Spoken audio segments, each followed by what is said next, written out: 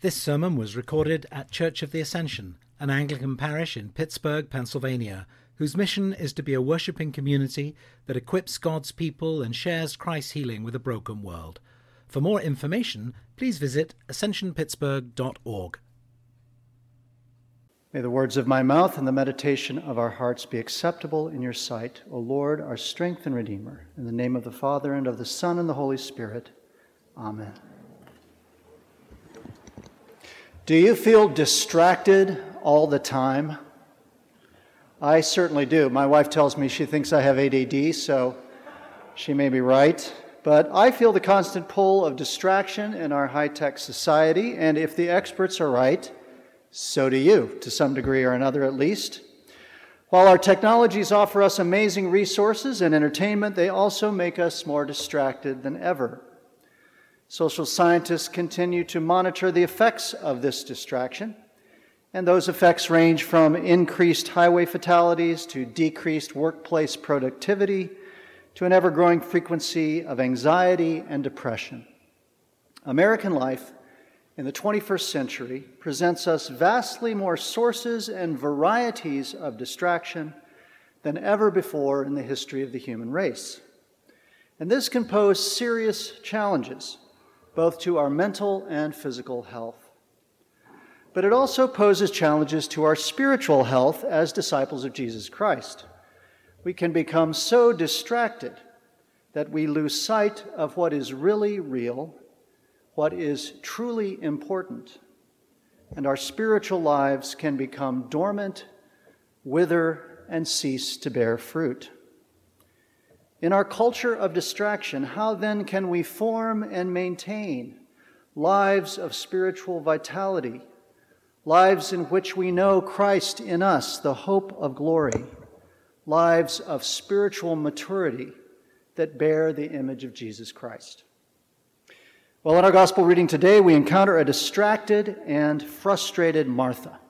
Jesus has come to her village, she has welcomed him into her home, and she is busy preparing food and probably sleeping arrangements for him and his disciples.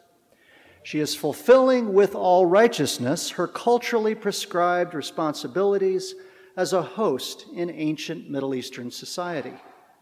Meanwhile, her younger sister Mary, who by all social measures ought to be assisting Martha with her duties, is instead sitting at Jesus' feet with the men and listening to him teach. Exasperated by her sister's neglectful behavior, Martha interrupts Jesus and pleads with him to make Mary help her. "Do you not care," she asks Jesus, "that my sister has left me to do all the work by myself?" I don't hear this in my household, by the way. To which Jesus responds, "Martha, Martha, you are worried and distracted by many things. There is need of only one thing. Mary has chosen the better part, which will not be taken away from her." Now, in my experience, this gospel message has often been applied in ways that, while perhaps well-intended, weren't quite on the mark.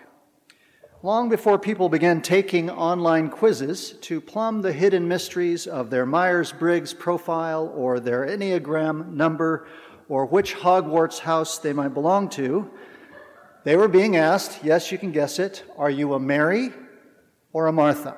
How many of you heard that at some point along the way? Right, lots of hands going up. I don't know how many times I heard some version of this question growing up or some sermon about this text growing up, but it generally followed one of two interpretations. The first interpretation was that Martha was a spiritual imbecile, that she was an uptight, nervous Nellie, rendered so spiritually blind by her frenetic busyness that she completely missed the point, while Mary wisely and serenely chose the better part. Don't be a Martha was the moral of that version. And I think I could hear my mother's teeth grinding all the way to the end of the pew. The problem with this interpretation is that it simply uses Martha as a foil and fails to understand her actual struggle and actual intentions. Well, the second interpretation spiritualizes or psychologizes the story rendering Mary and Martha as two opposing and complementary personality types. Out of curiosity, I Googled, "Are you a Mary or a Martha?" And of course, the top two hits were actually online quizzes that would help you to determine which personality type you are.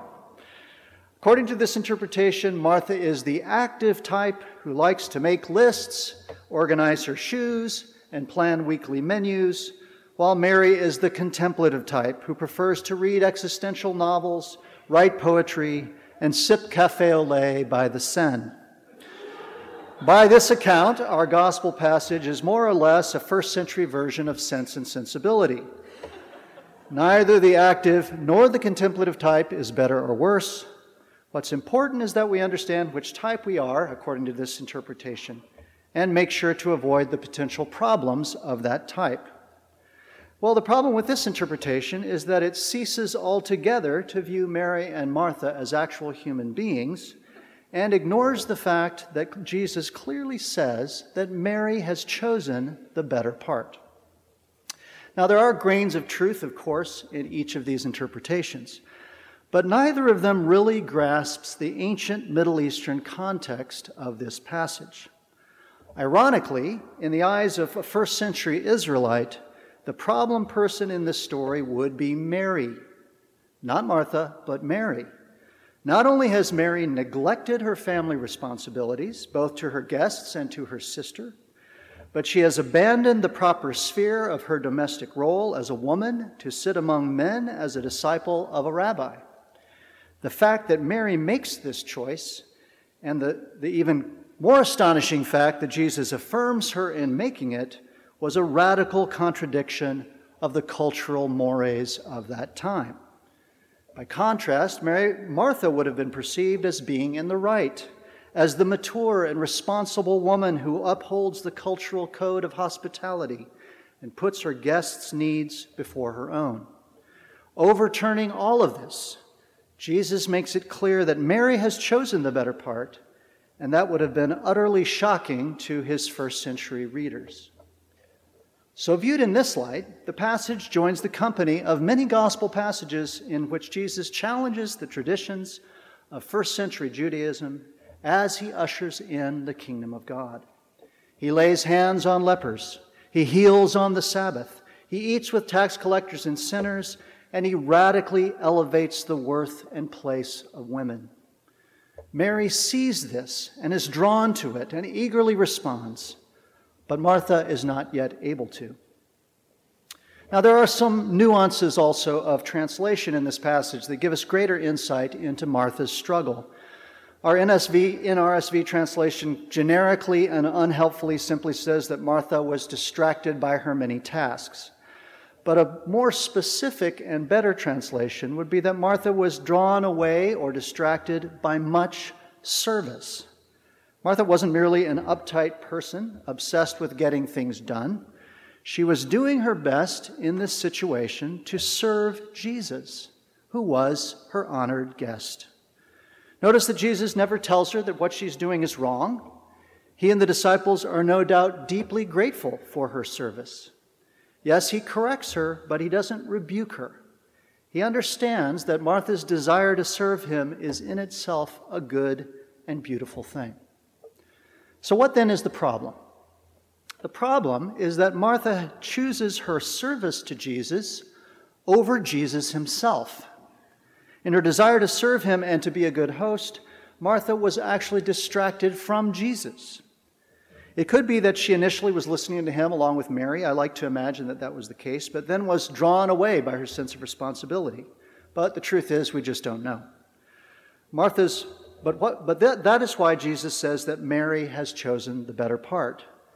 Not because Martha's motives are wrong, but because she has allowed that which is only relatively important to draw her away from what is ultimately important, from sitting in Jesus' presence and listening to him.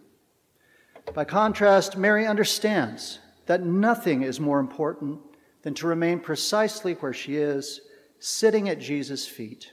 And Jesus affirms that she has made the better choice. So why is it that Martha doesn't join her sister? What is it that causes her to be distracted from sitting with Mary at Jesus' feet? Sadly, the answer is clear. It's her anxiety. Martha, Martha, says Jesus, and this repetition of her name is a sign of his love and concern for her, not condemnation. You might recall he says, Simon, Simon, Satan has desired to sift you like wheat. This is an expression of love and concern. Martha, Martha, he says, you are worried and distracted by many things, but only one thing is truly necessary. Out of her anxiety to fulfill her cultural obligations as his host, Martha has allowed herself to be drawn away from the one thing that in reality is the only thing that matters, her relationship with Jesus himself. Jesus is here, and when Jesus is present, nothing else can take priority. So the point of this passage is not to demonize Martha and exalt Mary, nor is it to present them as the spiritual yin and yang of activity and contemplation. Rather, it's to prompt us to ask ourselves how we, like Martha, might be tempted out of anxiety and our need for cultural acceptability to grant ultimate importance to things in our lives that are only relatively important. And in doing so, to allow ourselves to be drawn away from that which is most important and really real, our relationship with Jesus Christ. St. Ambrose of Milan says, "Let the desire for wisdom lead you as it did Mary. It is a greater and more perfect work. Do not let your service divert you from knowledge of the heavenly word. Martha is not rebuked in her good serving, but Mary is preferred because she has chosen the better part." Well, how are we to respond to the truth of this passage? What does it reveal to us about our own choices? And how can we grow in following Mary's example? And there's a lot we could talk about if we had time. And I'm always happy to talk more if you want to talk about it afterwards. But I think the following points are worth considering. First, I think we need to be sober in our assessment of the degree to which we are spiritually affected by our culture of distraction and by our need for cultural approval. And that distraction can come in many forms. I'm a great believer in getting things done, and my employer rewards me for it. But when do I stop checking boxes in order to spend time in prayer?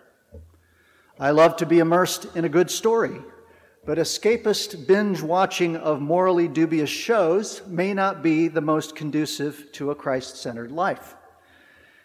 Maybe for you it's checking your email or your media feed or online shopping or whatever. The point is, whatever it is that you find yourself compulsively doing that keeps you from nurturing your relationship with Jesus Christ is your personal form of distraction. And I think we all know what that is, or maybe it's more than one thing. Whatever you find yourself compulsively doing that keeps you from nurturing your relationship with Jesus Christ is your personal form of distraction. So in what ways are we allowing these things, which may be good in their own right, although some of them aren't, obviously, to distract us from what's most important? In our home group, we've been reading through the Screwtape Letters by C.S. Lewis. It's been about 30 years since I read that, and I'm always amazed again by his genius. And it's painful because his genius is like a scalpel that cuts right to the heart of your motivations, right?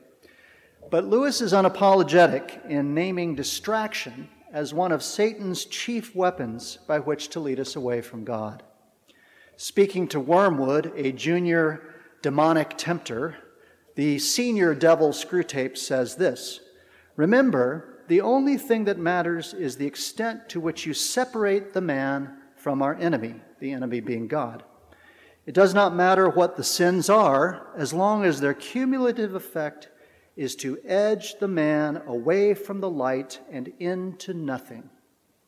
Murder is no better than cards if cards can do the trick." I think that's a stunningly insightful comment. Now, I don't want to overstate it, but I do think there is something diabolical about our culture of distraction. And if we're going to cultivate the life of Christ in us, we need to be honest with ourselves about the ways we are being edged away from God by those distractions. Well, second then, like Mary, we need to cultivate a life instead of this that has knowing and loving Jesus as its central organizing principle. And this means choosing a way of life, a form of life, in which we regularly sit at Jesus' feet and have communion with him. Now, one of the wonderful things about being Anglican, and one of the main reasons why I became an Anglican, is that we have time-tested practices for doing this built right into our prayer book, if we're willing, of course, to take advantage of them. That's the million-dollar condition there, right? Many Anglicans have historically followed a threefold pattern of spiritual practice that includes weekly corporate worship, the daily office of morning or evening prayer, or morning and evening prayer, which includes reading Scripture, and daily personal prayer. Now, whether we follow this threefold rule of prayer or not, some regular pattern of weekly worship and daily reading of Scripture and prayer is essential for cultivating our life in Christ. I think that's just Christianity 101. We need weekly corporate worship that includes the preaching of the Word and Holy Communion to renew our union with Jesus and one another. We need daily meditation on Scripture, confession of sin, and prayers for ourselves and others that are part of the daily office. And we need regular times of personal prayer, in which we pour out our deepest thoughts and concerns to God and seek his wisdom and peace. And we need to be intentional about building these things into our lives. Now, our family doesn't do this perfectly by any means, but we found a pattern that's worked for us, and I thought I would just tell you that pattern, and if you find it helpful, great, and if not, well, find something else, right? Each week we take a 24-hour Sabbath from Saturday dinner to Sunday dinner in which we unplug from all work or homework, spend time together as a family, and always attend Sunday worship. And nothing is allowed to compete with that. We're pretty stringent about that. On weeknights after dinner, we follow an abbreviated form of evening prayer in which we confess our sins, read and discuss Scripture, and pray for our needs and the needs of others. And we're part of a home group that meets every other Sunday evening. Now, there are other things we do at different times of the liturgical year, but that's our basic core pattern, which we follow week in and week out. It's not complicated.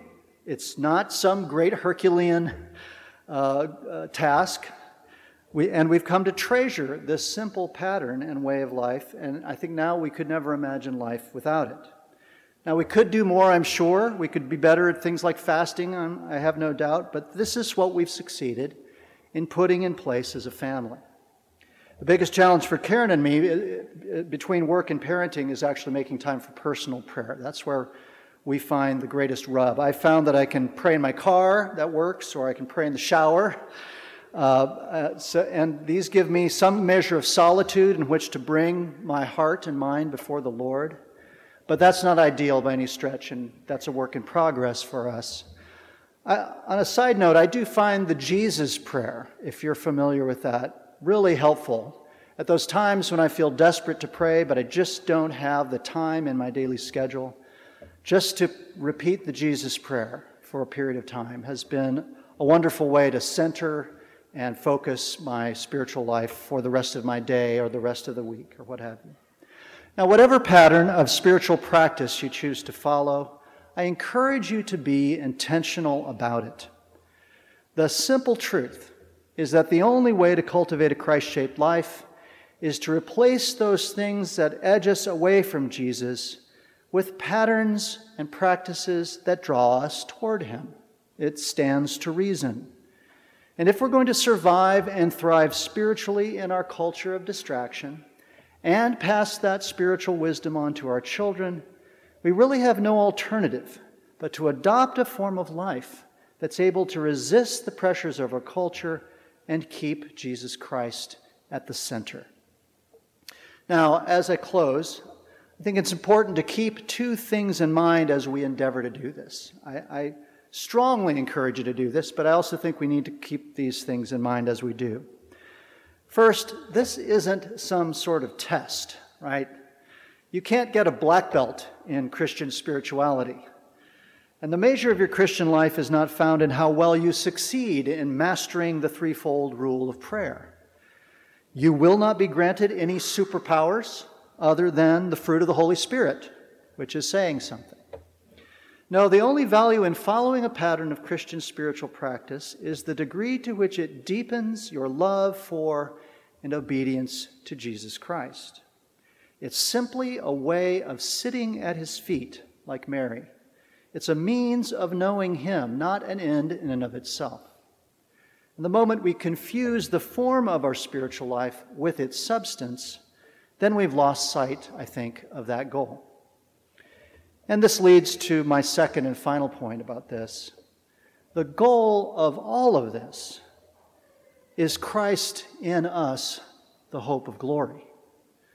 The goal of all of this is to enter into the love and grace of God in Jesus Christ and to grow in that love and grace. The goal is to allow the love of Jesus to shape our thoughts and actions such that all these aspects of our lives are increasingly directed to him and for him. So our character, our sense of vocation in the world, our work, our relationships, our family life, our use of time and resources, all of this, the goal is to bring them all together into harmony with that great center of all things, who is our Lord Jesus. We don't undertake spiritual practices because they make us better Christians. We undertake them because they help us to rest in God's love and grow in God's love. His love is the way and his love is the goal, so that in all things his love is supreme. Friends, as we come to the Lord's table this morning, let us come repenting of all that distracts us from Jesus. And let us be like Mary. Let us choose that which is truly important over that which is only relatively important. Let us come and sit at Jesus' feet. Let us enter into his love and grace and abide there forever. For he is the better part, and he will never be taken away from us. In the name of the Father, and of the Son, and of the Holy Spirit. Amen.